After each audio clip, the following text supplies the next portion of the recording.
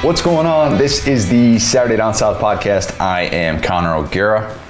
Will, we're going to talk about all the games today, but I've got something to say. Let's hear it. Yes, sir! Let's go, baby! I think I woke up my wife. We're recording at 8:10 on Sunday morning. Apologies to anybody that just had to turn down their audio. I'm a man of my word. Had to live up to it. Holy cow, Sam Pittman and the Arkansas Razorbacks are so fun, and what they did to Texas on Saturday night didn't seem fair for welcoming the new team into the SEC, but that is exactly what they did. What a statement that was in Fayetteville. I thought that Arkansas would come out and they'd be able to control the tempo. I thought the defense was going to play smash mouth football. I thought Texas would put up more of a fight. That did not happen. I was blown away by how lopsided that game truly felt. Smash mouth, hat on hat football. Texas didn't want to be there. Do you notice that? Like, if you're going to show up to, it was like the kid who goes to orientation when they're going off to college, right? Like, new experiences, like trying to embrace it. And the entire time the kid is acting like this is going to be the worst thing ever, and this is such a drag, and the kid just hates being at orientation for college. Mm-hmm. This was Texas's SEC orientation, or at least it was supposed to be. Let that be a lesson that you don't show up to an SEC venue like that with a place that was filled to the brim and ready to explode at a moment's notice. Let the record show that you don't show up there and play that soft of football. Oh yeah. Texas got pushed around all night. Well, I know the LSU game's on at the same time, so it's a little bit tougher, but like. Oh, if you think I was watching that, no sir. Oh, okay. I was dialed in. I wanted to make sure. Okay. I'm so happy for Arkansas fans that they won, especially in that way. If they had to, almost in a weird way, if they had to sweat that one out, maybe I'm just a little bit jaded from the way that it went last year for Arkansas during these close games, but it almost felt like if Arkansas had to sweat that out, it would have been like, all right, Texas is going to find some way to figure this out. Whatever can go wrong will go wrong. And that didn't happen. That did not happen at all. Instead, Arkansas ran for over 300 yards. Rocket Sanders had that play that just epitomized the entire game, where he gets in space, it's a little cutback, and then he drags this Texas defender all the way to the end zone from the 6. Oh yeah. And you're like, it's over. This is done. I thought that the way that Arkansas stuck to the game plan like that was exactly the way that you would draw it up. There was this play to this sequence that I loved from the Arkansas offense. And I know we're critical of Arkansas coming in because the way that it played out against Rice, and the passing game looked so bad, and you shouldn't be down 10 points to a team like Rice midway through the third quarter when you've had 8 months to prepare. There was this play from KJ Jefferson where he had his first read to his left, and it's totally covered. And those are the spots that I worry about with him. When he's like, all right, first read, second read, it's not there. What's he going to do? And his scrambling is definitely better than what I thought it was going to be coming into this season. I'm already wrong on that. He coming. 240 pounds of man coming at you.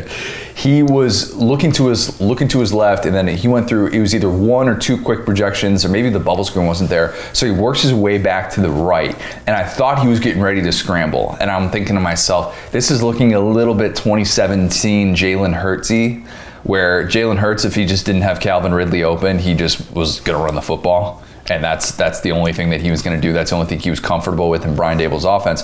So Burks is open on the right side, and he's scrambling, and it looks like a broken play, and Jefferson finds him for a first down to get into the red zone. And it was like a little bit of this maturation with KJ Jefferson on a play that easily, I think it was on third down too, so it could have held him out of scoring range. And 2 plays later, Kendall Briles has Burks as the deep back in this very unique set, and he's got Dominique Johnson split up, like kind of in this like fullback role. It's on an I formation. He's got him split to the right a little bit, and he puts a man in motion, and he fakes it to the receiver in motion, and then instead Jefferson gives it to Johnson, who plows into the end zone. And it was like a little gadget play from Kendall Briles, and it was a reminder that this guy's very good at what he does, and he knows and understands offense. And even in a game like that, when you think just show up and beat Texas in the trenches and the rest will take care of itself. They had plays like that made you say, they got a little bit of juice.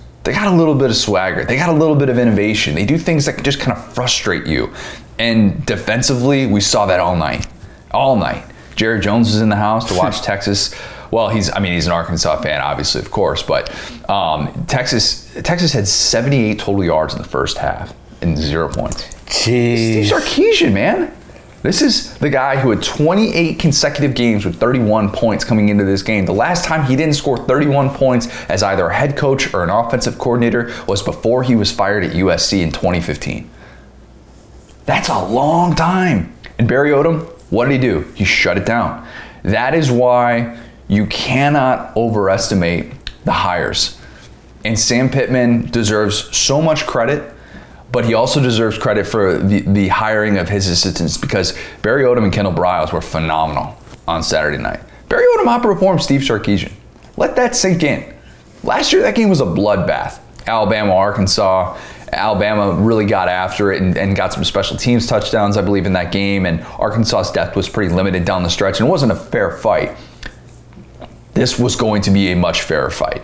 And it was, in a way, but then you kind of look up at the scoreboard and you're like, wow, Arkansas is such a significant advantage on Texas, and they never let Bijan Robinson take over.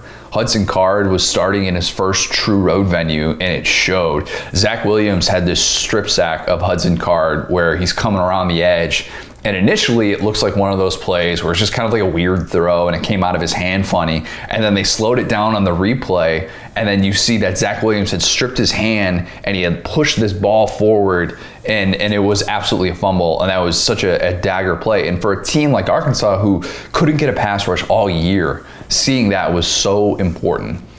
I just love seeing Arkansas fans get to celebrate like that. Oh, the rest of the field. Man, that's what college football is all about. I mean, those are the moments that even if Arkansas goes 7-5, and if the SEC West kind of beats them up this year, and it's still a little bit of a tough go once conference play starts, you're going to look back on that and you're going to think, you know what? We showed a different kind of potential. We showed that this coaching staff is on the right path in so many places right now, whether you're at Florida State with Mike Norvell losing to Jacksonville State on a walk-off touchdown. R.I.P. That play was bananas. Whether you're Florida State, whether you're Nebraska and you're Scott Frost and you're having to sweat out wins at home against Buffalo and you can't even beat a bad Illinois team on the road, there are so many places that just want to have fan bases say, our coaching staff gets it. Mm-hmm. We are improving. We are making those strides. And Arkansas is. And it's so evident, even though they're limited, right? Like, they're still not a good passing offense. They're still not going to be a team that's going to beat you throwing it through the air for 300, 350 yards. I don't think KJ Jefferson's that guy. But Arkansas stuck to its identity, and a little bit reminiscent of the Brett Bielema days, ironically enough, when they were at their peak. But not quite, because there's, like I said, there's more innovation to it, and there's more scheming involved, and I think that they deserve credit for that. First top 15 win since the Brett Bielema era 5 years ago. Sam Pittman, Hunter Yurachek had this great post-game celebration moment where you could just tell how much it meant. And I often forget this. Like, Hunter Yurachek didn't technically hire Sam Pittman, but he was part of the hiring process for Sam Pittman. It was in the midst of the turnover that they had within the administration. So he's always going to be linked to him, though, right? Mm-hmm. And they seem on the same page, and they seem to be in line with each other's beliefs. And Sam Pittman came on this podcast and talked about how much it meant to him that when it came to giving Barry Odom an extension, Hunter Yurachek just, it was like a 15-minute conversation, and they were good to go. And they got that taken care of, despite the fact that if you look at the raw numbers with what Odom did last year, you would say, well, Arkansas kind of struggled, and they struggled down the stretch, no doubt. But still, you see the positive signs when this team is healthy and right. They're pretty good, man. They are pretty good. Will Texas win an SEC title this decade? Is the question that we're gonna ask. Will a Texas non-con loss is the content that the college football world needs, and one day maybe they're not going to get that content, And one day they're going to have to look elsewhere for a good September chuckle. Maybe it'll come in the form of a Florida State non-con loss. Who knows? That seems to be a trend that's not slowing down anytime soon. 8th time in 9 years that Texas loses a non-conference game. That's almost impossible. How do you do that? And you can look back. I mean, there's losses to BYU sprinkled in there, and BYU had a nice little moment. I mean, Texas finds a way. If you're going to be competitive in non-conference play, Texas will lose to you. Texas doesn't care if you're Maryland. I mean, LSU's one thing, but Texas doesn't care if you're Maryland with a coaching staff in shambles. No. They're going to find a way to lose to you. Maryland beat them when they had who was it? Former LSU offensive coordinator. Why am I blanking on his name right now? They had Matt Canada as a head coach and beat Texas in non-conference play. So I don't want to. They sure did, didn't they? And it was almost like it made him look like a good coach. It was so bad. I remember that.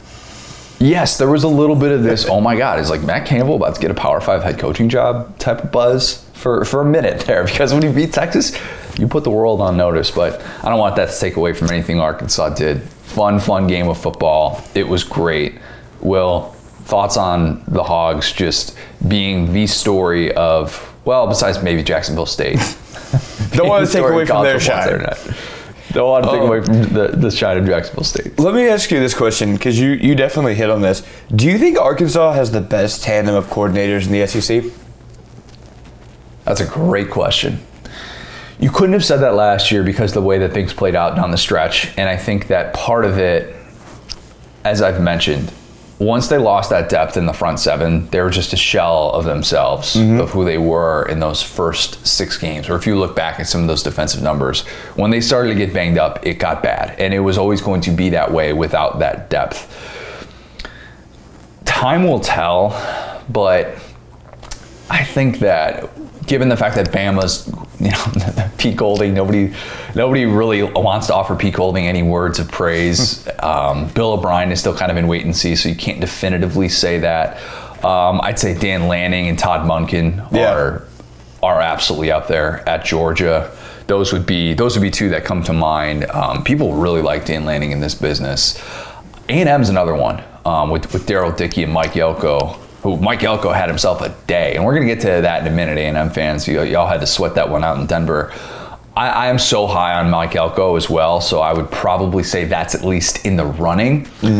But man, you kind of look around, you think about it, and Florida's not satisfied totally with Todd Grantham still. It's usually you got a team with one great coordinator on one side of the ball, and then on the other side of the ball, it's like, And you look at Sam Pittman, and he's a delegator. And it's funny because, we could take a snapshot in time right now. And I love so much the quote that Sam Pittman had post-game where he was like, I love Arkansas. I'm as happy as I can be. Most people like me right now. And then he's just like, at some point we're going to lose a game and maybe you won't like me as much. But right now I'm like the happiest man in the state. And it's like the way he said that was so perfect because it's like not too high, not too low. It's like, hey man, like we know what we are. Exactly what you said. We know what we are. We're probably not going to go undefeated this year. There's going to be a time where we're going to stumble and you guys are going to say mean things about us. But right now, this is the happiest we can be. And I love the amount of, we talked about how unique it was that Sam Pittman came from being an O-line coach to being a head coach. And you look at what he's done, how he's built this staff, and it's like, another point that you made is that it looked like what the Bielema era should have. It was this smash mouth, in many ways, this smash mouth thing, and it wasn't, we're going to get out there and throw the ball 50 times. It wasn't, we're going to have this flashy thing. It's like, we know what KJ Jefferson is. We're not going to turn into some monstrosity. We're going to play our game. And you look up, man, and KJ Jefferson outrushed Bijan Robinson. Gosh, that's a crazy thought. That's wild to think about. And we always think that we have these hires figured out. And it's always going to make perfect sense. And you would have been laughed out of the room if you said that, 12 games into the Sam Pittman era, he's already going to be beating a top 15 team. His team's going to be 2-0. We're recording this on Sunday morning, so I don't know the official, we don't know the AP poll yet. I'm assuming Arkansas is going to be in there. They better be. I don't know why they would be. We'll fight if they're not ranked. But you would look back on that hire and you look back at some of the comments, and look, I was one of those people saying, who's going to want to take over this job? Because the rebuilding process that you would have to undertake to overhaul the roster that Chad Morris had, to bring in not entirely new quarterbacks. Well, that's what Chad Morris tried to do. KJ Jefferson is a Chad Morris recruit. Yep. You know? Like, there are a lot of guys there. Grant Morgan was part of that old regime. Mm-hmm. Grant Morgan's so old, he was like part of the Brett Bielema regime. Like, the guy's been there forever. Friend of the show, Grant Morgan, so we're allowed to say that he's old. There are others on that team who you look back and, you know, Traylon Burks is a Chad Morris recruit. A lot of these guys are. And I think that this just goes to show you need, in this era, a coach who players want to fight for. Yep. You need the right assistant hires, and it takes an army. I mean, it really does. It's not just as simple as being one offensive mind here or there, but to rebuild it the way that Arkansas has is so impressive. I don't know if there's a coach who is easier to root for in all of college football than Sam Pittman. A lot of people like Tom Allen up at Indiana. That's going to come off a little bit biased, but if there's one other nationally speaking outside of the SEC footprint, that would probably be one of them. But just so happy for Arkansas fans. I've said that 3 times probably already, but I am. And y'all deserved what you got on Saturday night, which was a statement victory, and one that you will look back on so fondly about this coaching staff. I'll say real quick too, it's like, one thing that kind of blew my mind about, you know, this being my first season of doing this is how easy it is to be wrong about a lot of stuff. And you said this, and I agreed going into this week, that it's like you want Sam Pittman on your side in this game, especially against a guy like Sark who's taking over a roster. And it's so easy to say, you know, okay, well, we're taking over this program, we have to deal with X, Y, and Z. Suddenly, none of that mattered for Arkansas in this game, because it was like they had the 300 Spartans out there against Texas, man. It was like they had their guys, and that's all they needed. And you look across the field, and we've seen this time and time again in college football. You know, these guys at Texas, regardless of where they came from with Tom Herman, were high recruits. They were guys that, you know, were probably the best player in their school, and you know, attrition just isn't the same if you're taking over a Chad Morris team and a Tom Herman team. I don't care. You know what I'm saying? But no, you're right. You're absolutely right. Like, but the fact that for, you know, 60 minutes of football or whatever, Sam Pittman had these guys just playing their butts off and just destroying those trenches, man. You said 78 yards of offense in the first half. 78 yards of offense in the entire first half. It's scoreless. This is an Arkansas team. I mean, they hadn't won an SEC. At this time last year, they hadn't won an SEC game in over 1,000 days. 1,000 days? 1,000 days. Man. So that's how quickly. So yeah, that's kind of it. It's just like, yeah, man, like we can say all this stuff about how things should be hard, how there should be X, Y, and Z, but it's like, this is why you love having Sam Pittman, and why you can't just line up all these like flashy recruits and have this big, you know, like impressive playbook and just think you can out scheme guys, because so much, especially at the college level, is about mentality and about culture, and you love to see a win like this. You know what Sam Pittman probably did on Saturday night after he fired up the jukebox, of course. After that, a little bit after that, after he got home and he's settling down, I bet he went home, had himself a nice meal, and I bet he doused it in Texas Pete.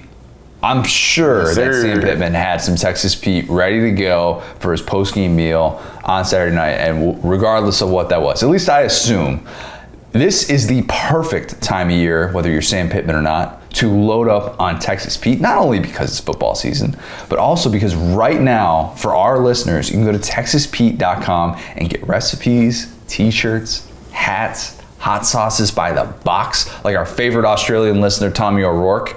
You can do all of those things, and if you do that, you're gonna get 20% off your entire order with the promo code Saturday Down South. That is all one word. Go get 20% off your entire order, TexasPete.com, type in the promo code Saturday Down South. I need to load up on some Texas Pete, big time. I'm getting I'm at less than the halfway point. You know when the label covers up where you are at your bottle, so you're always kind of doing like the check to make sure you're not at the bottom, because there's like that much real estate where you can see like through the clear bottle. You know, people listening know exactly. It's a warning sign right there. That means you're in trouble. Yes. that means I'm in trouble. I'm gonna have to go to Publix today, get me some more Texas Pete, or maybe I'll just order an entire box full, and we'll do it that way to make sure that I'm not in this spot anytime soon. So go to TexasPete.com, promo code Saturday Down South, get 20% off your entire order. Sauce like you mean it. Okay, Will, I know you wanted to talk about A&M, and that's exactly what we're gonna do. Buddy, that game was nuts. That game was straight out of 1995, and it's funny because we talked about 1995 coming into this one about how A&M hadn't been ranked in the top 5 this early in the season since 1995. They went up to Colorado the last time they were and lost. You kind of thought for a while, oh man, maybe history is about to repeat itself. Because Haynes King went down early.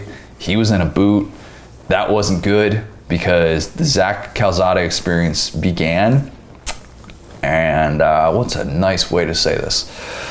For most of Saturday, the Zach Calzada experience was not pretty. And it made me sort of think that when Jimbo Fisher told us in the spring that they were really close, they were back and forth, that he might have been just embellishing a touch. Because I don't want to say that Zach Calzada totally isn't on that level, because he deserves credit for the way that he responded down the stretch. And I think it was like 8 of their last 9 third downs that they converted or something like that.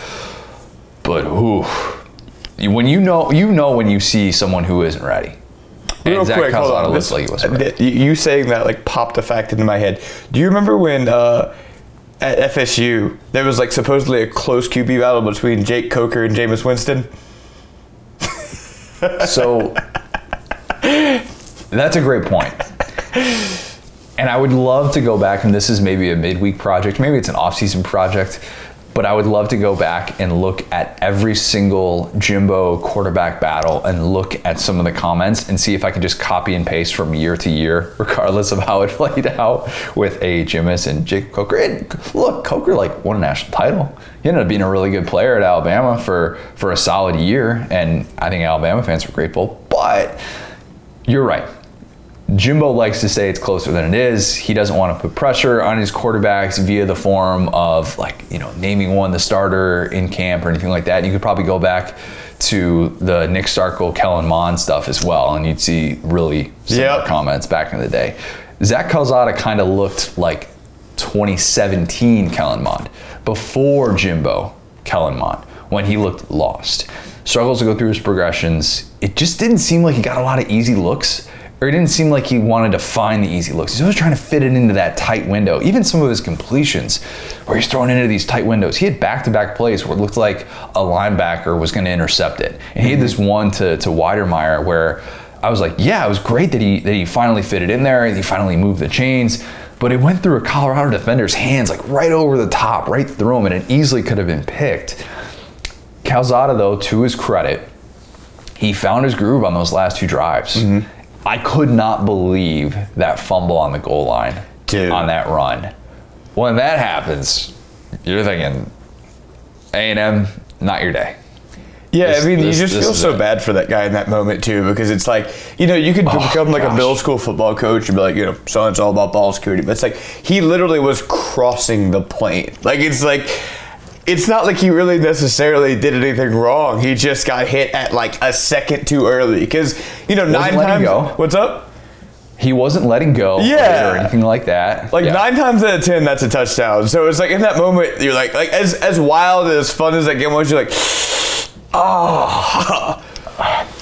I counted at least 4 actual legit fumbles on the goal line from SEC players yesterday. Jeez. 2 of which were from Chris Rodriguez, my guy C-Rod, and we'll get to the Kentucky-Mizzou game in a little bit here.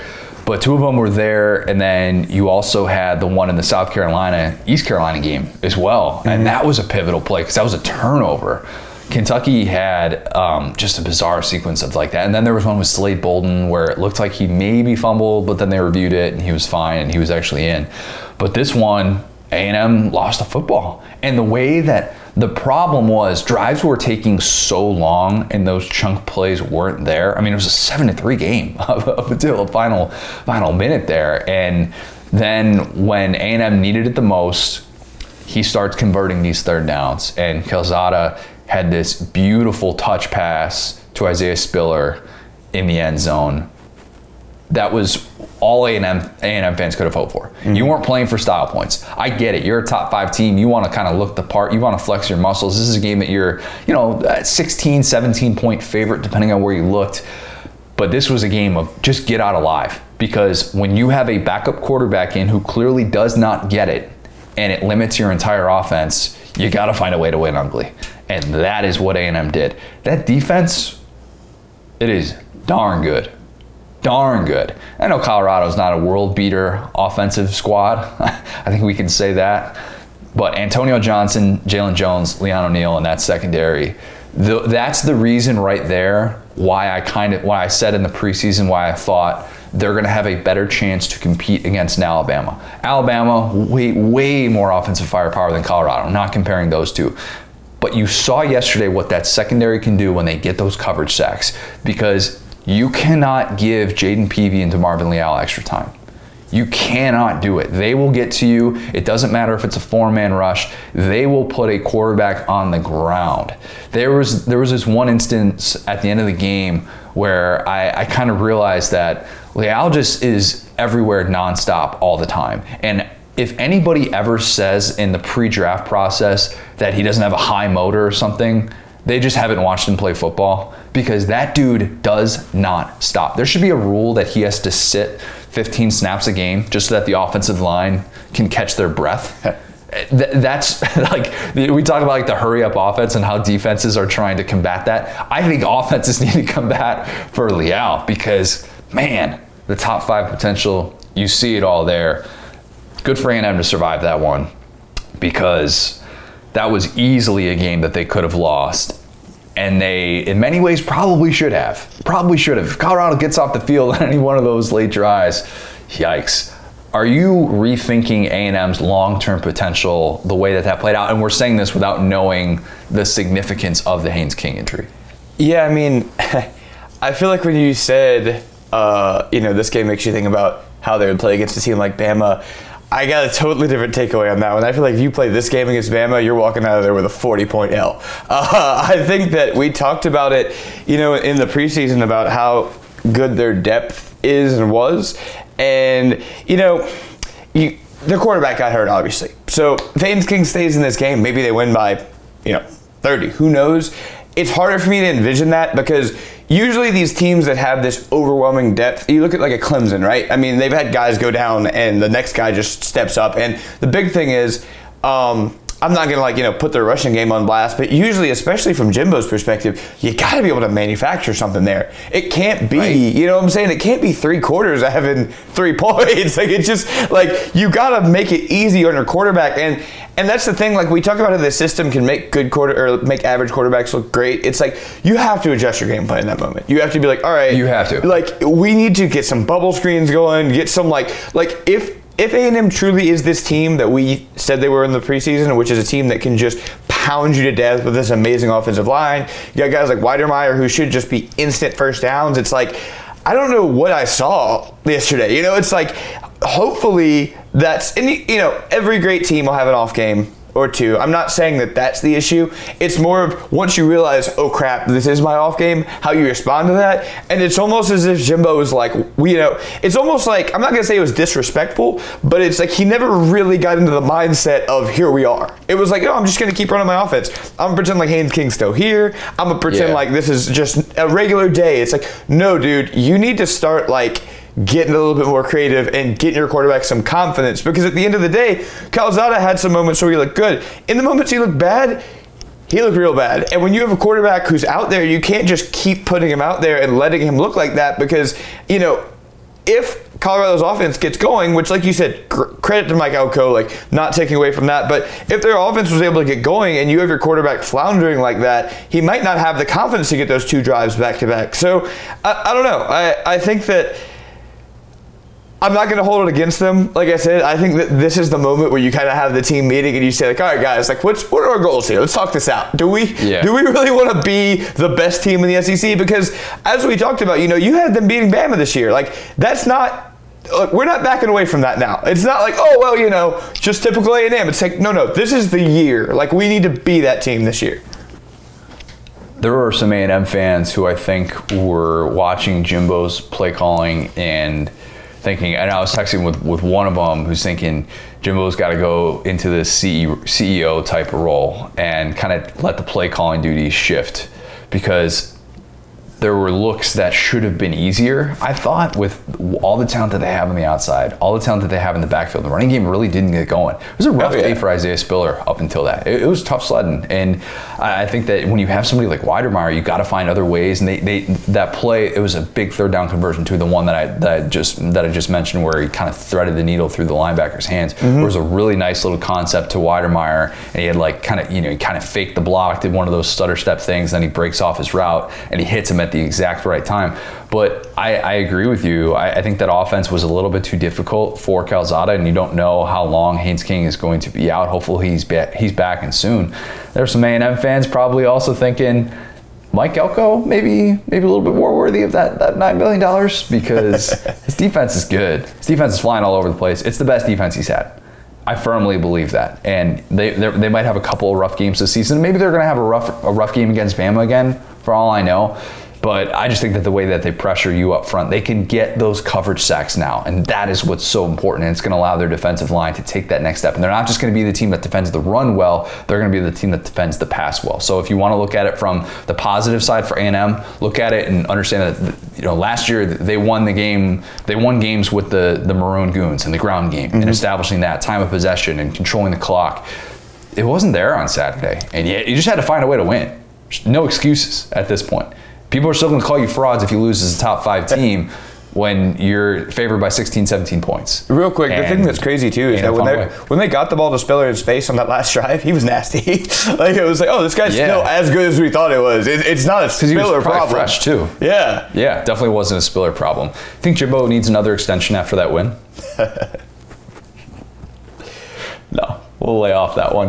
A&M fans, you got away with one. You got away with one, and enjoy that, because there are some tough matchups coming up in the very near future, including a matchup against a certain Arkansas team in a couple of weeks that will be very challenging with how the Hogs looked on Saturday night.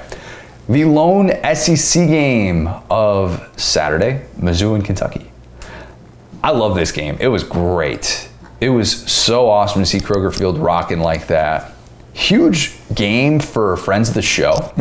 Blaze Aldridge had the blocked kick at the very end to keep Mizzou alive down the stretch there, where it looked like Kentucky was going to go up 10, and instead Aldridge blocks the kick, and I don't know why I call him Aldridge, he's Blaze, where Blaze blocks the kick, and they go the other way, and they have a chance for a game-tying drive. Ultimately, though, that didn't happen, and Kentucky was able to hold on.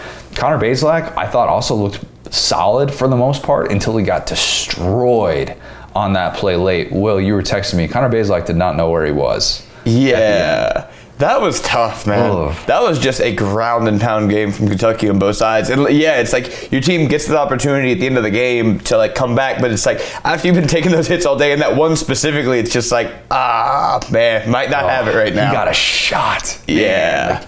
I don't know if that's going to be an oblique injury. He was limping. That's one of those where you can limp off the field and nobody's going to question what exactly your ailment is specifically.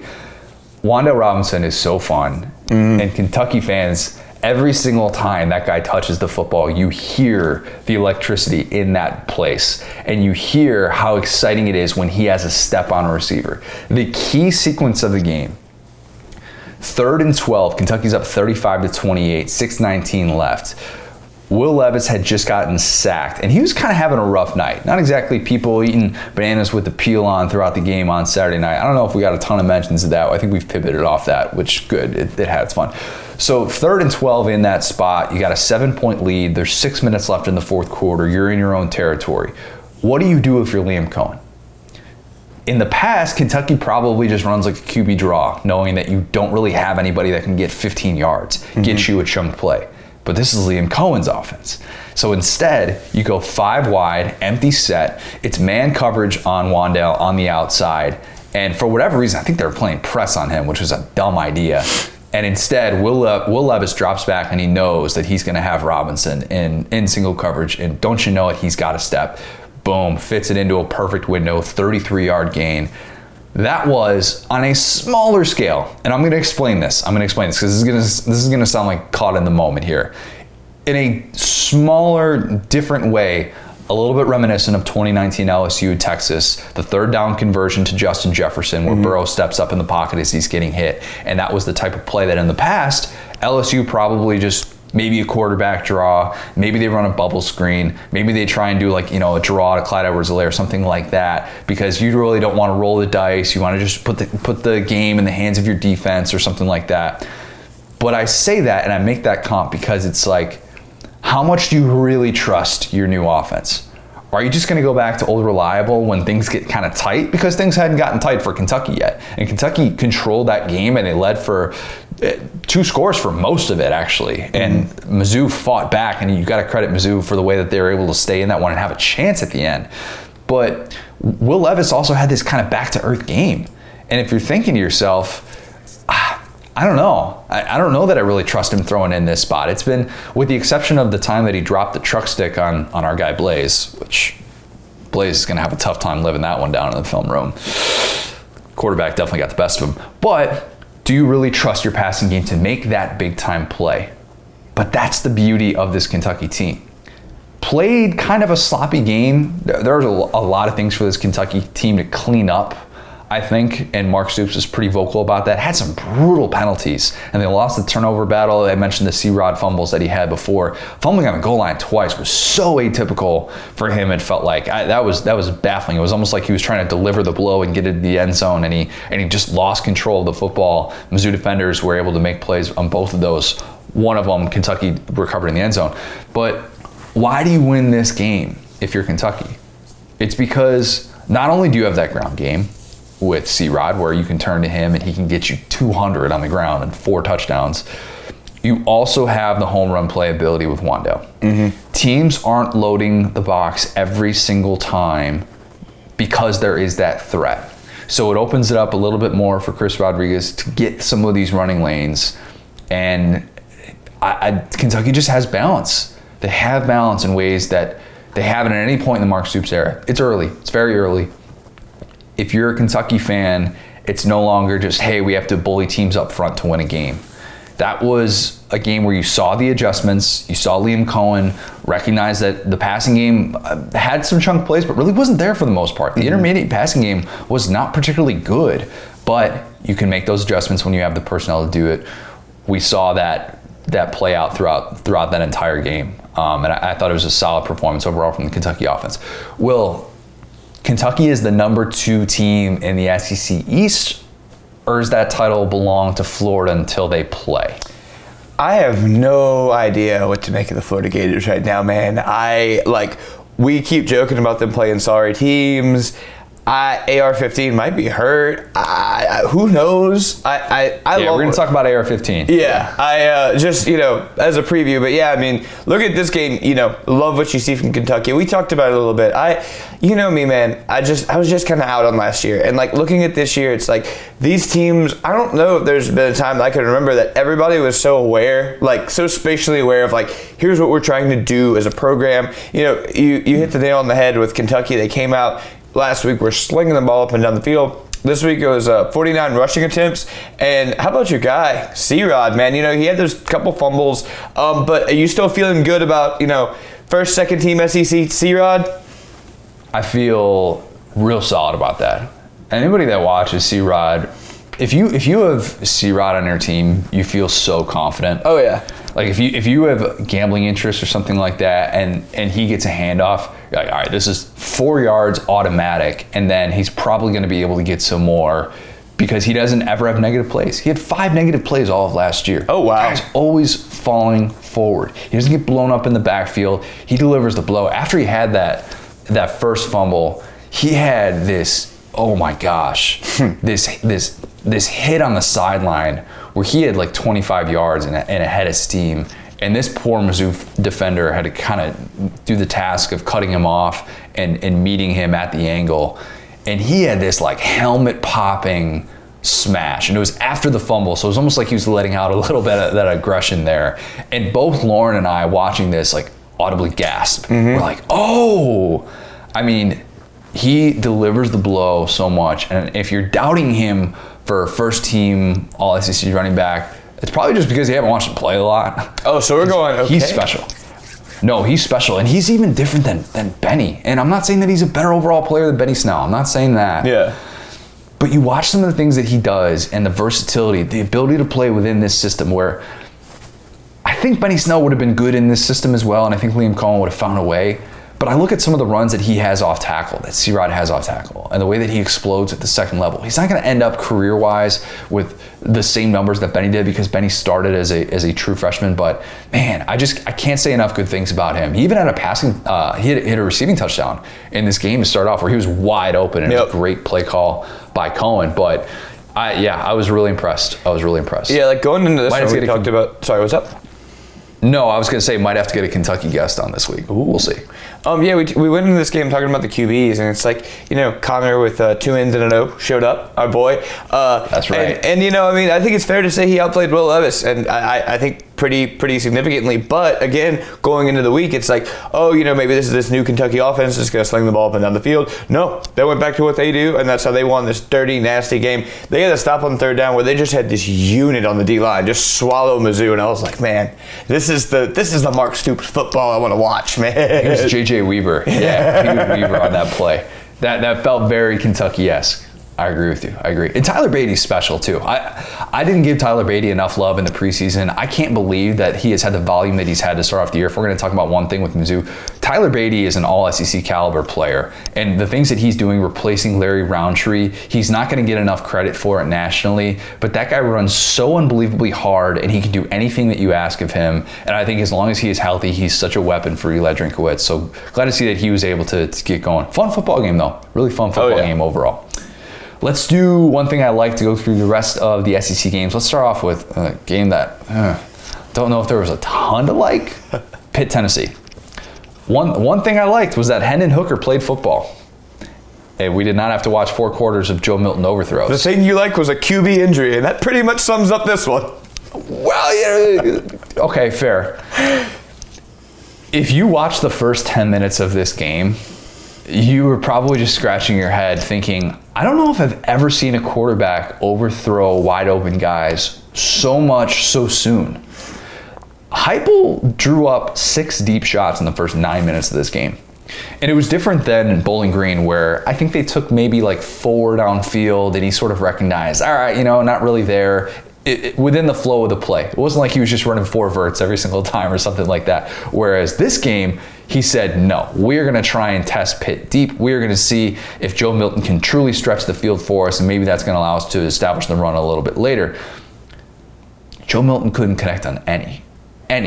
Every single time he'd be like, oh my God, Tennessee receiver's got 2 steps on him. Oh, Joe Milton's overthrown him by 5 yards. There were at least 3 of these throws where he had an open guy and he just missed. And there was a smattering of boos that came down. It was bad. And then early in the second half, he had this play where he got sacked, he fumbles it, and then he gets hurt, he goes to the locker room. And I'm not like, let the record show, not rooting for an injury or anything like that. But I'm just messing with you. I was relieved. Because I sound very anti-Joe Milton because honestly I am. And I don't think he's the guy. I just don't. And I'll be very vocal about that. He's not the guy. And if you still think he's the guy, you're just looking at the 6'5", 245-pound guy who can throw the ball out of the stadium like it's a vortex. All right? Like, that's what you're looking at if you think Joe Milton's the guy. Listen, Connor is wearing a Chicago Bears shirt right now. He knows when a QB is not that guy. No, trust me. If there's anybody who knows what a bad quarterback looks like, it's me. You're looking at it. Had a lifetime of experience, not to brag or anything. But you get so excited because you see the arm and you see the 54-yard run that Milton had in this game. You're like, oh, he can just take off and he can do so many things. But then Hendon Hooker comes in and the offense gets moving. Mm-hmm. And it looks like not just within the scripted plays, but the improvised plays as well. Hendon Hooker handles that better when things break down. I liked a lot of the things he did. He had more touch on his passes. What a crazy concept. Gets the tight end involved, and he throws those bubble screens, and Milton actually did a pretty good job of that in the intermediate game for the most part. But there was this one play where Hooker was scrambling on 3rd and 16, and, well, you're a big NBA guy. Okay. You know when a big, it was almost like he like crossed over a guy, and he did this little head fake, and he totally faked out the Pitt defender, and he picks up the first down with his legs. And you're like, that's a nice element to have in your offense. And Hendon Hooker is a prolific runner. He was one of the best running quarterbacks in all of college football last year when he was at Virginia Tech. But then, of course, the game ends with him telegraphing a throw, and it's a Pitt interception. He had the better day, though, and he has to be the guy, whether Milton is healthy or not. I thought that Hooker was going to be the guy initially, and then he started to hear all those reports during fall camp of like, Joe Milton's doing this, he's doing this, he's doing this. Clearly, though, you can do practice, you can do all that simulation stuff. When it comes to the actual game, guy just doesn't know how to calm it down. He's got too much juice. That fastball is, you can watch it at Michigan, you can watch it at Tennessee, doesn't matter what uniform, what system he's playing in. He just doesn't have that touch. You gotta have touch as a quarterback. I felt bad actually for the Tennessee defense in this one. Oh, one last stat on Joe Milton. And if you're still thinking that you want to see him. After those first 2 drives against Bowling Green, where he looked really good and the offense was fun and it was flowing and it was within the script. Since that, Joe Milton has averaged 4.7 yards per attempt. Not great. Not great. 4.7 yards per attempt is not gonna get it done. It's just not. I felt bad for the Tennessee defense in this one because I thought Tyler Barron and company really looked good. I mean, I thought that they played better than what the final score indicated. And Tim Banks, I thought that he was going to have the worst defense in the SEC coming into this year. I think they're actually going to be able to do some things, but they were put in some really tough spots.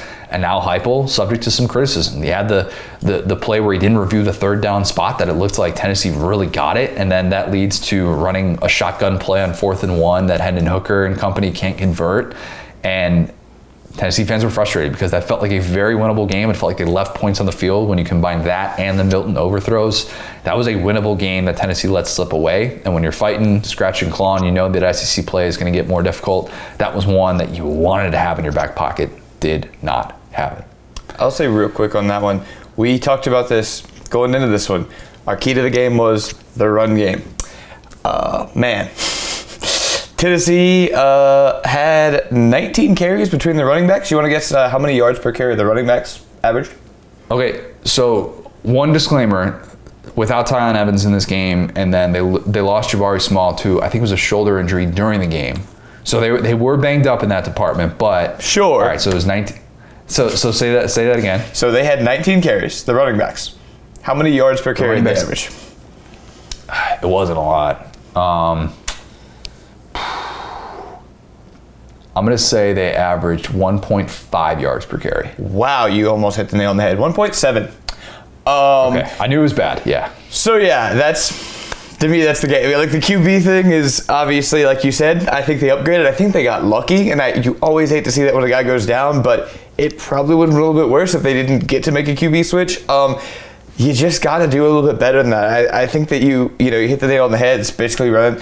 That right there is the Josh Heupel experience. It's 4th and goal. You're running a draw play. It's like just getting blown up in the backfield. So hopefully they can kind of adjust off of that. But we talked about the run game coming into this one, and you're right. There are lots of disclaimers we can put on that, but this is about as bad of a case as it could have been in a situation where Pitt was average. They're right there. Despite everything that happened, this is a very winnable game, and you just got to kind of like think about how you do your scheming and think about how that Pitt D-line just ate you up.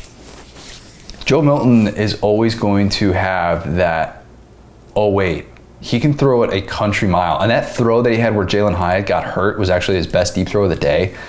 And you're always maybe going to think to yourself, I could draw up a 70-yard pass, and we could see if we can really stretch the field and just get it all in one play. And as long as he's out there, you're going to think that if you're Josh Heupel, you're going to have a chance, when in reality, he doesn't have a chance of completing them. So I don't want to hear about the arm talent, about how much better it is than Hendon Hooker. If you're not completing them, who cares? You guys don't even have a chance to run under these things. It's not like he's leaving them short and they have a chance to go make a play. At least Hendon Hooker can be on target. He's not a particularly good downfield passer. He has his moments, but I'd rather have that, and I'd rather just try and move the chains and trust that your tempo and your ground game is going to be able to get going. All right. Speaking of quarterbacks who we didn't necessarily expect to see on Saturday, UAB in Georgia, number 2 Georgia. The one thing I liked, this was the ultimate Don't shoot, nice shot. Yes, I love that. That was Stetson Bennett IV starting and then dominating on Saturday.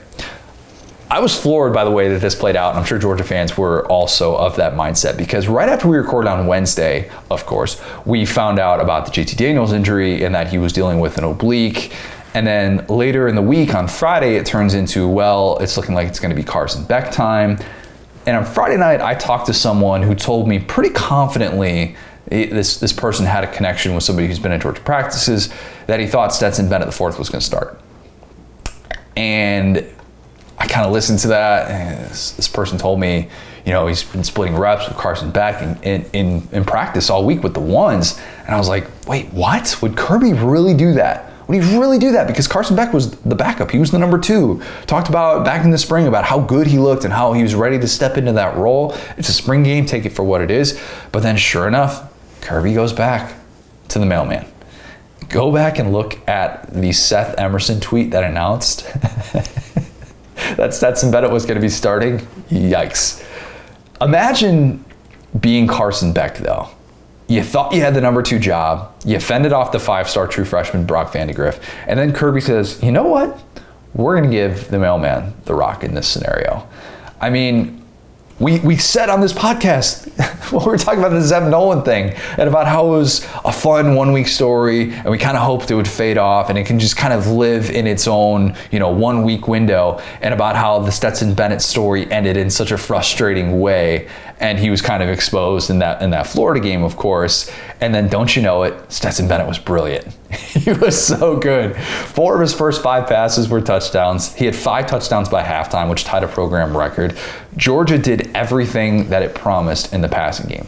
Brock Bowers, by the way, I'm just gonna shout out Mike Griffith every single time I mention Brock Bowers, because I was sleeping on that one in the preseason. I'll admit that. There was this great play call by Todd Monken where you fake a pitch to James Cook, and it was almost like they were going to do it on the short side of the field, and so you get the linebackers looking at Cook, and instead Bowers takes off. I think he was lined up in line, I want to say. Takes off on this wheel route down the right sideline, and it's beautiful. It's a coverage bust. He's got nothing but green grass ahead of him, and he beats the safety who had an angle, a tight end, and it was like an 89-yard touchdown. For a tight end. I mean, he gets up to, I think they said he gets up to 21 miles per hour in practice. And I truly believe that, because that guy can fly. And I don't know what it's going to look like when they get Darnell Washington back, because Bowers is ready. I mean, that guy looks the part. He's also from Napa, which that's not fair. That guy got to grow up in Napa. Was there over the summer. Come on, man. That's straight out of a postcard. You shouldn't be allowed to be that good at football and also get to live your life in Napa. Just pick one or the other. Quarterback controversy, though? No. Sorry, RG3. No, come on.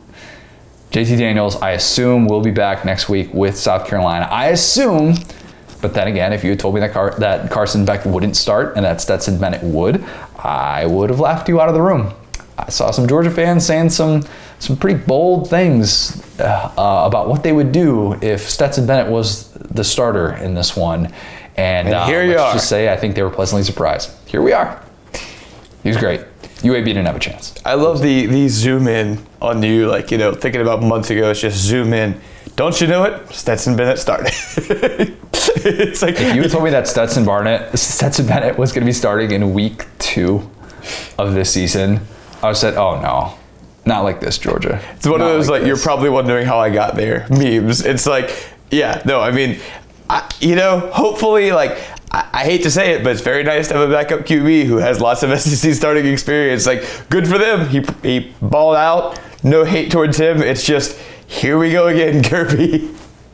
When you watch a TV show and they'll do it's almost like a spoiler intro, where how did we get here? Right. And you see Stetson Bennett with the mop top and the curly hair, and he's just smiling, he's just nodding his head. Week 2 of the 2021 season for Georgia. Stetson Bennett announced as the starter, and he's just like, yeah, let's go. Averages 24 yards per attempt. everything he did was just perfect. He was throwing into some wide open guys, some great play calls as well. And Georgia receivers got some separation. Good for Arian Smith getting involved in that way as well. Jermaine Burton had the play from the jump, but did exactly what you wanted to do. And that Georgia defense had the pick six. So they had a pick six, and then Georgia allowed a pick six. So technically, Georgia still has not allowed a touchdown on the defensive side of the ball. They have South Carolina next week, and they have Vandy the week after that. Might take until October for Georgia's defense to allow a touchdown, at least an offensive touchdown. Let's stay within the SEC East. Speaking of quarterback controversies, oh man. Number 13, Florida. Oh man. USF. We've been waiting. You know the one thing I liked, it said Anthony Richardson got to set the internet ablaze. In 2 short weeks, we went from, I can't wait to see Emory Jones in his first start. Good for this kid. He waited 3 years, did it the old-fashioned way, to, wow, I cannot believe that Dan Mullen refuses to start AR-15. Right. That's all it took. 2 weeks. Emory had some rough moments in this one. And he did some good things. He had a really nice ball that he threw. I think it was to Copeland. Was it to Copeland, that one that he had on the left side where he just dropped it in a bucket, kind of stood tall in the pocket, hung tough, had a nice play where he took off with his legs, got in for a nice long touchdown run. But he still makes these reads that'll kill you if you're trying to do what Florida's doing. And that's the problem. Against lesser competition, when things should be slow for you, and he makes these predetermined reads where he's thrown into quadruple coverage in the end zone, and you're just like, you can't still be doing this. You just can't, especially when you're understudy, your backup is doing the things that he is doing. Because once again, holy cow, it was unbelievable. How could you not want to see more of AR-15? And I'm not just talking about watching him do his best Suni Lee, Simone Biles imitation with the pregame floor routine with a helmet on. That's a 240-pound man doing that. He's a space alien, bro. He's not a human being. He's incredible. Cole had this great stat, Cole Kubelik, our good buddy at SEC Network. Anthony Richardson is the first player in FBS in the last 25 seasons to, in one game, rush for 100 yards, pass for 150 yards, and complete every pass he threw. He graded out with a 98.8 on PFF, which is next to impossible. Right next to the player they said would go first overall. Wow. No, I don't think Mike Renner said that. Shout out to our guy Mike Renner. Hate to do the they thing. You're right. I'm smarter than that. But there were lots of graphics that were published. I'll just say it that way. Most recent mock draft on PFF, number 1 overall pick, Malik Willis, baby. Yes, sir. Let's go. Even better. Still couldn't believe that. Anyways, nobody's saying that Emory's a scrub. Dan Mullen's also going to stick with him. And I think that there's this stubbornness that's going to be there because he, again, as I said last week, he wants to see this work. He wants to see the guy that he developed for 3 years have a chance to win the starting job, because right now it's all good with AR-15. Life cannot be better with him. He is in that perfect zone where you can't get enough of him. Every time he steps onto the field, I just assume it's a touchdown. I assume he's going to break off for an 80-yard run, or I assume he's going to have Jacob Copeland streaking over the middle and he's going to hit him for a long touchdown. That's just every single time. But understand the dynamics here if you're a Florida fan and why this is going to take a little bit of time, because you're dealing with a coach who is very stubborn. And you see the way that Mullen celebrates when Emory scores. And I'm not saying that he celebrates less when Anthony Richardson scores, but I am kind of saying that, actually. You know what? I am saying that. He really wants this to have, he wants to have this dynamic. And how will that play out against Bama? I don't know. Because you got to play him more than the 7 plays that he got, the 7 touches. Like, if you're trying to hide him, if you're Mullen in that game, which that's what we talked about, right? Like, that's what you said. Yeah. Give him his few reps. You know, make sure that he's still understanding the offense, and these are important for him. What are you supposed to do when he has 3 passes, they're all complete, they go for 152 yards and 2 TDs, and then he has 4 runs that go for 115 yards? The guy's averaging 23 yards a touch right now. Like, this type of thing doesn't happen even against just lesser competition, which USF is. USF is sorry. We know that. But this is a legitimate controversy. And it's not just some narrative, and we're going to see how this plays out. And I really hope that Richardson is healthy and that hamstring injury that he had late isn't going to sideline him against Bama, because I want to see what that Bama front can do against Anthony Richardson. I really do. And I think that matchup, that could be one that's very memorable. And I don't know how Bama defends him, because the guy's done everything that you've asked of him. And he gives them more options right now than what Emory Jones does, who is limited. And if you do these predetermined read stuff against Bama, it's not going to end well.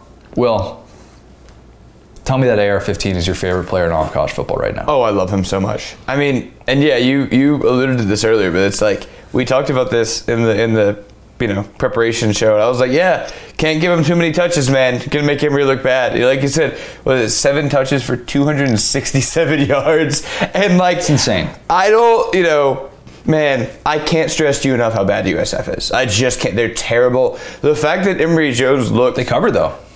Yeah. The fact that Emory Jones looked like bad against them is like not good. Like they're one of, I'd say the worst 5 or 10 teams in Division I football. There's certainly, I feel like, some FCS teams that could beat USF. This is despite Mullen doing exactly what I hoped he would and just kind of trying to give Emory that confidence. Like after a game like this, it's like, all right, well, but they got Bama. Like you said, it's going to be very interesting, especially coming out of this game, because I feel like they found a way to kind of feed Emory all of the love, and he still didn't really do much with it. So we'll see. We'll see. We're going to have a lot of Bama, Florida talk this week. Going to have our good buddy Chris Doring join us as well. Let's talk about that Bama game, because not a whole lot of takeaways, but the one thing I liked, Saban's mood. And one of the takeaways was at least Will Anderson going down. Hopefully Will Anderson's going to be all right. Kind of chip block, you want to call it a chop block, cut block. Ugly play. Hope that the jack linebacker for Alabama is good to go, and it's not anything too serious like Chris Allen. But yes, Saban's move. Saban is already in midseason form. He flipped out midweek for playing one half of football against Miami, flipped out mid-game on the defense, and then he flipped out afterwards in the post-game presser. He said if they don't wake up and shake themselves, they'll get shook. Love that. Okay, love that quote. Would love to have that just hanging up right here in the office on like one of those things, one of those pieces that you would walk into Michael's and get. Just have that hanging right here. If they don't wake up and shake themselves, they'll get shook. I don't know who that would be referring to or why I would have that in my office, but just too good of a quote not to display that somewhere prominently. In Saban's defense, Alabama needed a punt block to get its first score of the game, and that was a full 8 minutes in. Alabama's usually up 14-0 by the time that you flip on the game. So kind of slow start for Alabama by their standards. I do just think that this is a bit of posturing by Saban and understanding that he has the most difficult first half schedule that he has had during his time at Alabama. I think it's more difficult than 2010 when everybody talked about how Alabama had 3 ranked opponents in a row and they ran out of gas against South Carolina, the famous Stephen Garcia game.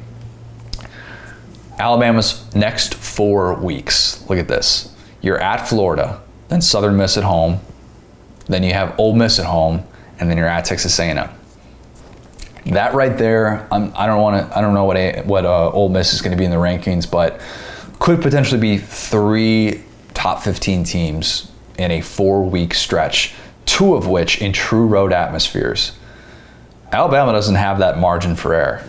They absolutely are a team right now that I think, well, if you get to the SEC championship with 1 loss, then of course you have a little bit of margin for error. But with that schedule, if you are a bit too high on yourselves, you can get beat in one of those games. I predicted before the season that I thought A&M was going to win that game. How you feel? If Zach Calzada's starting that game, there's no way I'm picking A&M to win that. But I think that you see the opportunities to get tripped up there. Saban already experienced 60 minutes against Lane with Ole Miss last year, and he's looking ahead. He's always looking ahead. but this is a really difficult schedule coming up.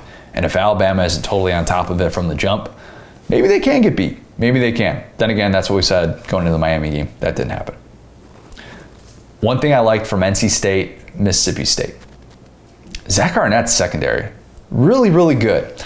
So Mississippi State wins this game, as we said, kind of defied logic of what we were talking about going in, where I just kind of blindly picked Mississippi State to win despite all of the factors I laid out about being kind of worried that NC State was going to have this 1-2 punch at running back. They were going to keep Mississippi State on the field. It was going to be a game that the Bulldogs were trailing, and then it was going to get kind of ugly. And I just kind of blindly said, you know what? No, I think Mississippi State's just going to show up. They're going to win. They're going to cover. Something I forgot to mention pregame. Tim Beck is NC State's offensive coordinator. It will never not amaze me that Tim Beck continues to get jobs. I used to cover Tim Beck back when I was at Nebraska, and he was Bo Pelini's offensive coordinator. Nice guy, super nice guy. Not going to hate on an adult who wears braces or anything like that, but it always kind of throw me off a little bit, and he always kind of came off a little bit more sincere, a little bit more genuine in a weird way. Tim Beck was part of that Bo Pelini staff that was fired. So somehow he fails up and goes to Ohio State and becomes the offensive coordinator there. And after 2 years of being there, it gets weirder. 2016, Ohio State fans are so frustrated with the lack of development in the offense, and they get rid of Tim Beck. And then he gets to be the offensive coordinator with Tom Herman at Texas, somehow, some way. That doesn't work either. By the end of 3 years there, Tom Herman decides, we're going to demote you to quarterbacks coach because you really don't have a feel on this offense thing, even though Tom Herman was pretty much handling the offense. So instead he says, nah, I'll just go to NC State instead. And I'll give him credit. The Wolfpack had a decent offense, top 50 offense last year. But watching this game, I'm like, yep, Tim Beck is still Tim Beck. He does baffling things like challenge an elite Mississippi State secondary repeatedly. I don't know if he got some bad intel or whatever, but the game, and maybe game flow is part of this because I get it, NC State trailed throughout and Mississippi State returning the opening kick for a touchdown, and so they were playing from behind, but it wasn't like it was some 4-score deficit for the entire time.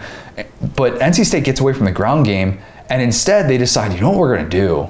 We think we have an advantage on the outside against Mississippi State secondary. Terrible idea. Martin Emerson and Emmanuel Forbes are elite.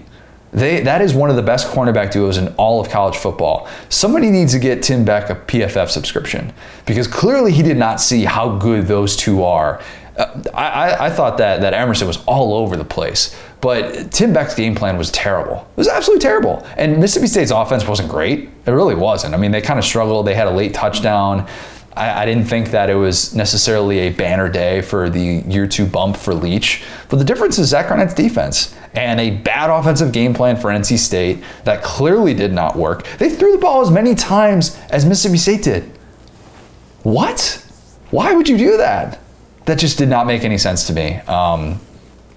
Tim Beck was the great equalizer in picking this game, who many people said, how in the world is Mississippi State going to beat a Power 5 team? Tim Beck. Tim Beck is how. Shout out. Ugly. 335 versus Tim Beck. It's going to be a blowout every single time. Yeah, I'm going to be real with you. Didn't know this guy existed. Tim Beck. Apparently, like you said, he's been a crucial part of every bad offense I've ever watched. So more power to him. But wow. Every disappointing offense at a major program in the last 7-8 years, Tim Beck has had his hand on. It's amazing. I'm just thrilled Coach O hasn't hired him because he seems like he must have been in that next list. I don't know who Tim Beck knows, but yeah, maybe it's just the fact, like what he said, he's a nice guy. He's a really nice guy. I just don't think he has a clue offensively. Maybe he's like, you got to watch Ted Lasso. Maybe he makes really good cookies. And they're just like, we got to have this guy around. He brings something to the table. Anyway. You need an elite cookie person on staff. If you got enough staff positions, make sure that Tim Beck is doing something for you. South Carolina, East Carolina, the one thing I liked, South Carolina had some fight. This game last year, South Carolina loses. Maybe they're not down 14-0 to East Carolina. Speaking of great plays to start off the game, ECU ran this like halfback pass to start off, little handoff, and a bomb to start off the game, touchdown. They were not messing around. 7-0, just like that. And a crowd that Wasn't full. Definitely was not full or anywhere close to it, but was very excited to see a lead like that on the in-state team. South Carolina had to find a way to rally late. And it was sort of like Mississippi State last week, where it had to be on both sides of the ball. It wasn't just one side taking over. Nobody cared if South Carolina had a grad assistant in the game. There's nobody that was going to give South Carolina the benefit of the doubt if they had lost that game to a team that hasn't had a winning record since 2014 from the American. So I think that Beamer deserves a lot of credit, because I was wondering how he was going to handle quarterback battles, just in general. Because if you've never been an offensive coordinator, if you've never been a head coach, that is something that you need to see. And it's a really difficult thing. And Will Muschamp showed us time and time again that you can mess up quarterback battles in a variety of ways. But Shane Beamer is 2-0, having been without his starting quarterback for both games. And I truly think that the previous regime would not have been able to pull off a win like that. Zeb Nolan gets the start, somewhat surprisingly, because Luke Doty was available to the media. He's going through pregame warmups. You think he's going to be all right. Zeb Nolan gets the rock, and he had some rough throws in this game. Some of those reads were just not there. He had one throw that it was like a throw that I would have. Oh no! Where you've got a receiver who's just planted 8 yards, just 8 yards, and I think he missed him by 6 yards to his left. Maybe he thought he was running a different route, but it didn't really look like it because he had kind of started his throwing motion when he stopped. Anyways, it was a really bad play. There were some ugly moments for him. And I have to think that Shane Beamer, at least contemplated, do I need to bring in Dak Joyner right now? Do I need to kind of turn to somebody else? Because if Doty wasn't playing, Doty's not healthy yet, and he's not fully right, and they're still waiting on that foot to be at 100%. But instead, he leaves Dak Joyner at receiver, where he's been practicing, where he's been going through most of his reps, and you get this huge game time touchdown where he catches this leaping, diving play in the back of the end zone, nice little touch throw from Zeb Nolan, and you give yourself a chance. And the running game gets going late. The running game was not good for most of the day. It was kind of surprising how much they struggled up front. Maybe that's because ECU was loading the box a little bit more. I don't know, but it was ugly. South Carolina had to win ugly, and Parker White, the super senior, drills the game-winning kick. Beamer was fired up, man. Happy for that guy. Really, really happy for that guy. It was awesome to see, and he knows his team has a long way to go. And I don't know if they're going to get to a bowl game this year, or how rough SEC play is going to be on them. They've got Georgia coming up. It's going to get a lot more difficult in week 3. We know that for sure. We talk about it a lot, though. We already talked about it at the top with Pittman. Does your team want to play for you? Mm-hmm. I think in this era of college football, that matters. It really does. It's all the rage at Arkansas right now. Everybody can get behind Sam Pittman. I think in South Carolina, everybody's starting to get behind Shane Beamer. If they were on the fence a little bit before, they were kind of wait and see mode. You're seeing the identity of this team, and you're at least establishing a foundation. Yeah, it's East Carolina again, but a really, really nice showing when they were down and had their backs against the ropes on the road in unfamiliar territory. Austin Peay against Ole Miss. Not a whole lot from this game. Did not get to catch a lot of this game. I'll be 100% honest with you. So the one thing I liked was that, as far as I could tell, there were no major injuries after short rest. Was wondering about how that was going to be with the Ole Miss defense being physical, playing the way that they did on a Monday night. Probably a really light week in practice. Not sure they did a whole lot. Inferior opponent or not, you'd still worry about a non-contact sort of deal. Jerry Neely, who always kind of seems banged up, very light workload in this game. He had as many carries, 4, as John Rice Plumlee, who we got to see a little bit more. Matt Corral gets to pad the stats a little bit, gets his 5 touchdown passes. After, in the opener, he only had 1 touchdown pass. So kind of good for him to get back on that track if that's something that he's going to make a legitimate push for. The Ole Miss defense has depth, and it really looks different than last year when you see some of the plays that they're making. They're a lot more aggressive.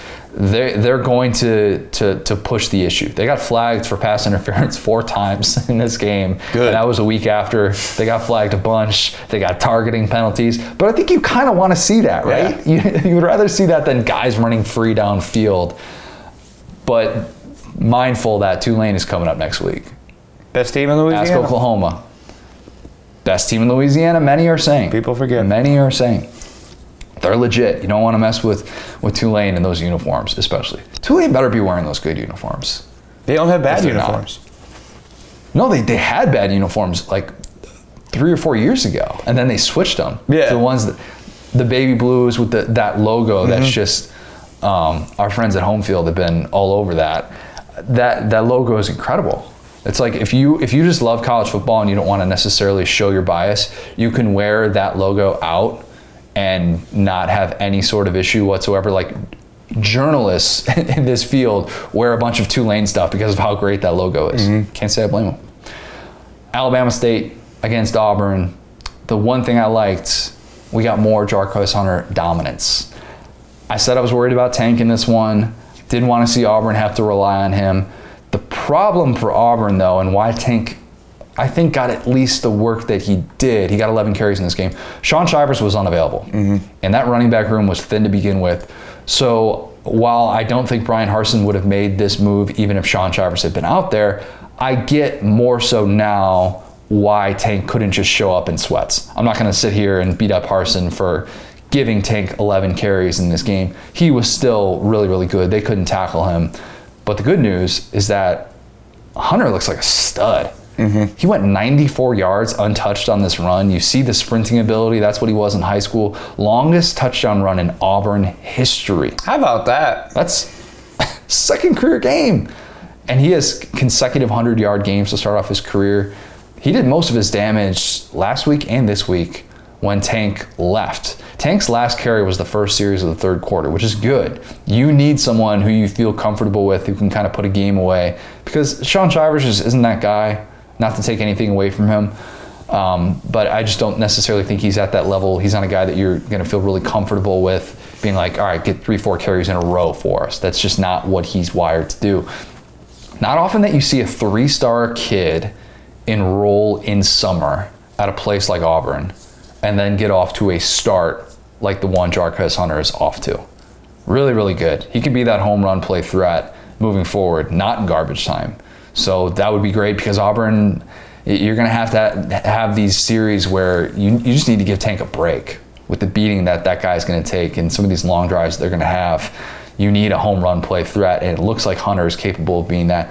I'm looking forward to Auburn's first real game of the season. College Game Day is going to be in the house in Happy Valley for that one up at Penn State. Maybe the game of the week. No, I don't want to definitively say that. We'll circle back on that. Florida, Alabama, Florida, I should say, is, in my opinion, still game of the week, probably. Sorry, Auburn. I think Penn State, Auburn's going to be closer. Closer than what the experts say, or closer than Florida, Alabama? Closer than Florida, Alabama. Yeah, you're probably right. Well, you know what? I don't want to definitively say that. Penn State's offense has some issues. They definitely do. They actually beat a really good Ball State team over the weekend. Anyway, we don't have to talk about that. Auburn just quietly looks like just a diagonal. They played, obviously, no one, but these last 2 weeks are like... Sure, man. If you're an Auburn fan, you're just having the happiest little start to your season. We'll see next week. We'll see. Everything we're going to learn a lot about Auburn over the course of these next 4 weeks.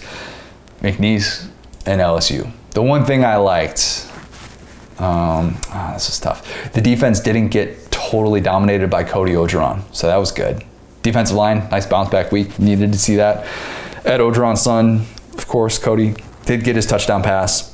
Really not much else. The one thing I didn't like, sorry, this is supposed to be a positive segment, but I can't help it with LSU sometimes. The one thing I didn't like, LSU's offensive line, I think it's sorry. I think it's real sorry. They don't get any push, man.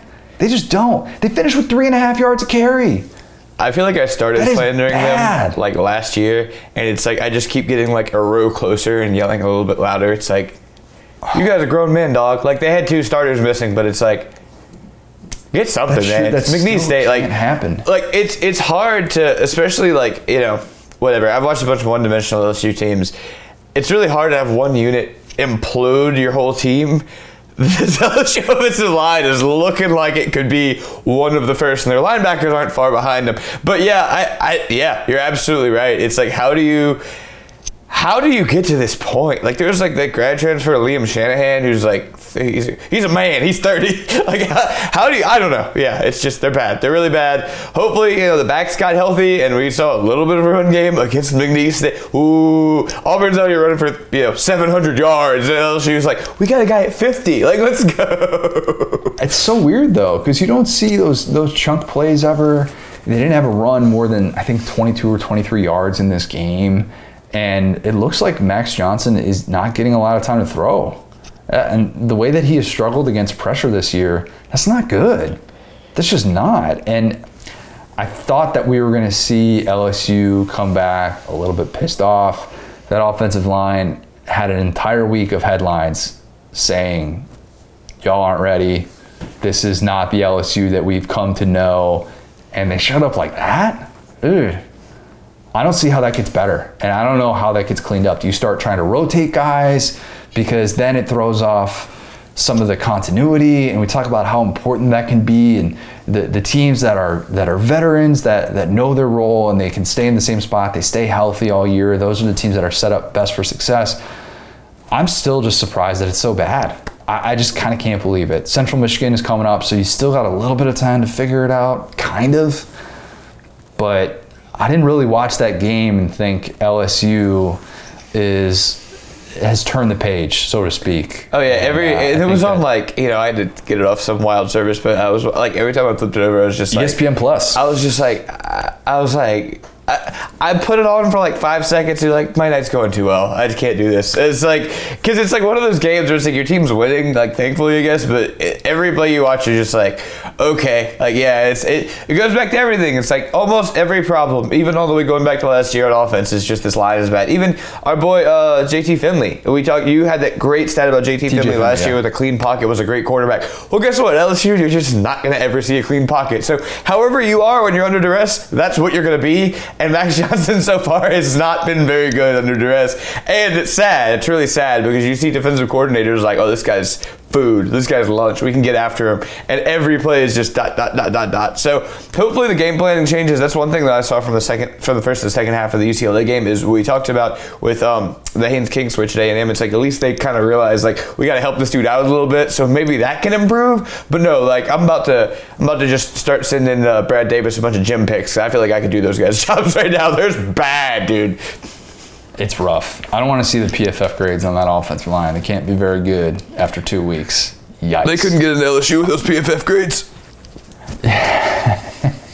Anyway. I see what you did there. Vandy, Colorado State, the one everybody's been waiting on. I'm just going to say this every single time for Vandy. The one thing I liked, Vandy won a football game. Joseph Bulovas, I think that's how you pronounce his name, the Alabama transfer kicker, nailed the game winner in the final seconds. Vandy rallies against Colorado State. Good for Vandy. You get some good moments with Ken Seals. Ken Seals had a little bit of swagger on the sideline. There was one play where it looked like he had a touchdown, and then he's like, no, screw it. I'm just going to get up to the line of scrimmage. I'm going to sneak it in myself. And then that's exactly what you would want somebody in that spot to do. So good for Vandy to get the passing game going a little bit. Not a total train wreck. Touchdowns are cool. That's just a fire take that I've had for a little while. So Vandy finally does the touchdown thing. They're going to beat UConn now, especially now that UConn doesn't have the incredible contract negotiator Randy Edsall on its staff anymore. I want to know who Randy Edsall's agent is. The beast in the boardroom, Randy Edsall. The decline starts the minute he walks out of the negotiating room. He's like your boy we just talked about, the OC. If I have a starting quarterback who gets a B+ in a class, I get $50,000. Deal. I don't know. I don't know how Randy Edsall was able to do it for so long. Credit to him. The Vandy 3-win projection is back. It is so back. Oh, let's go. Feeling better about it. 3-9 season. Vandy hadn't experienced a win in almost 2 years. We talked about Arkansas not having an SEC win for over 1,000 days at this time last year. Vandy didn't win a football game for almost 2 years. Good for Vandy. Nobody should have to experience that. Proud of y'all, especially everybody that stayed up super late. I think that game closed at like 1:30 or something like that. It was on CBS Sports Network. So you're a diehard if you watched that game. Tip of the cap to you. Let's end with one. I wanted to get to one thought real quick. By the way, the SEC 6-2 against Power 5 competition non-conference play, plus 72. There's not really an argument that the SEC is the best conference in all of college football. The Pac-12, ironically enough, made a little bit of a run at that and then decided to, do a very Pac-12 thing and kind of crap on its foot at the end of the day with some of the way that those games played out. Joe Moorhead forever. Oh, yeah. I need to say that. There were so many people watching that game, tweeting about my guy and what a great game plan it was. There are some people now who are saying Joe Moorhead's a better offensive mind than Ryan Day. Some people are saying that. I'm not saying that I'm 100% one of them, but if somebody said that, would I maybe retweet and favorite that, or retweet and like that tweet? I would strongly consider it.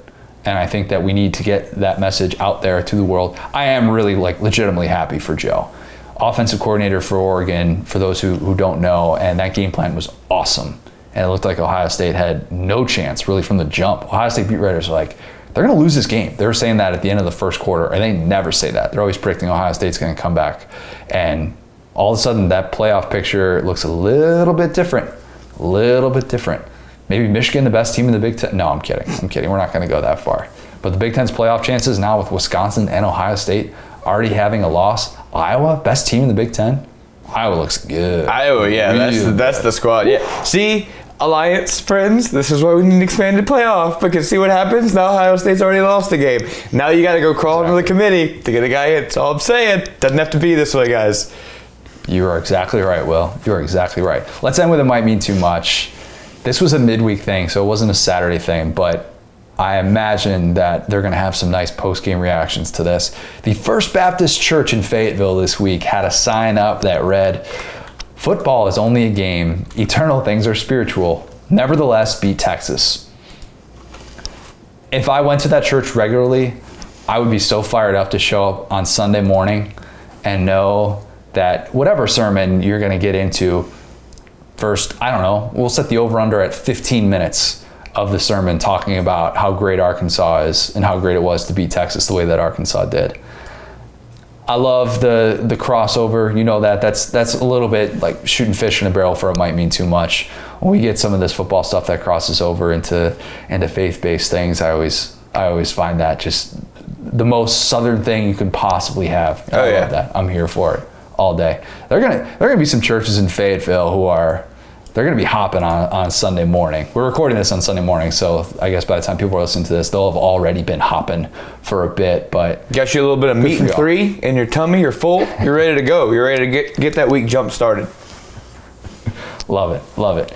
We are going to have a lot to get to this upcoming week. Now we're getting a little bit deeper into the SEC play. We're actually going to have multiple SEC games next week. I already said that we're going to have our buddy Chris Doring on, talk a little bit of Alabama and Florida, hoping for another guest as well. Hopefully a first-time guest. We'll see. If you have not already subscribed to Saturday Lives Forever, you need to do that right now. The first episode, the Peyton Manning episode that Matt Hayes recorded, is live. You need to go listen to it.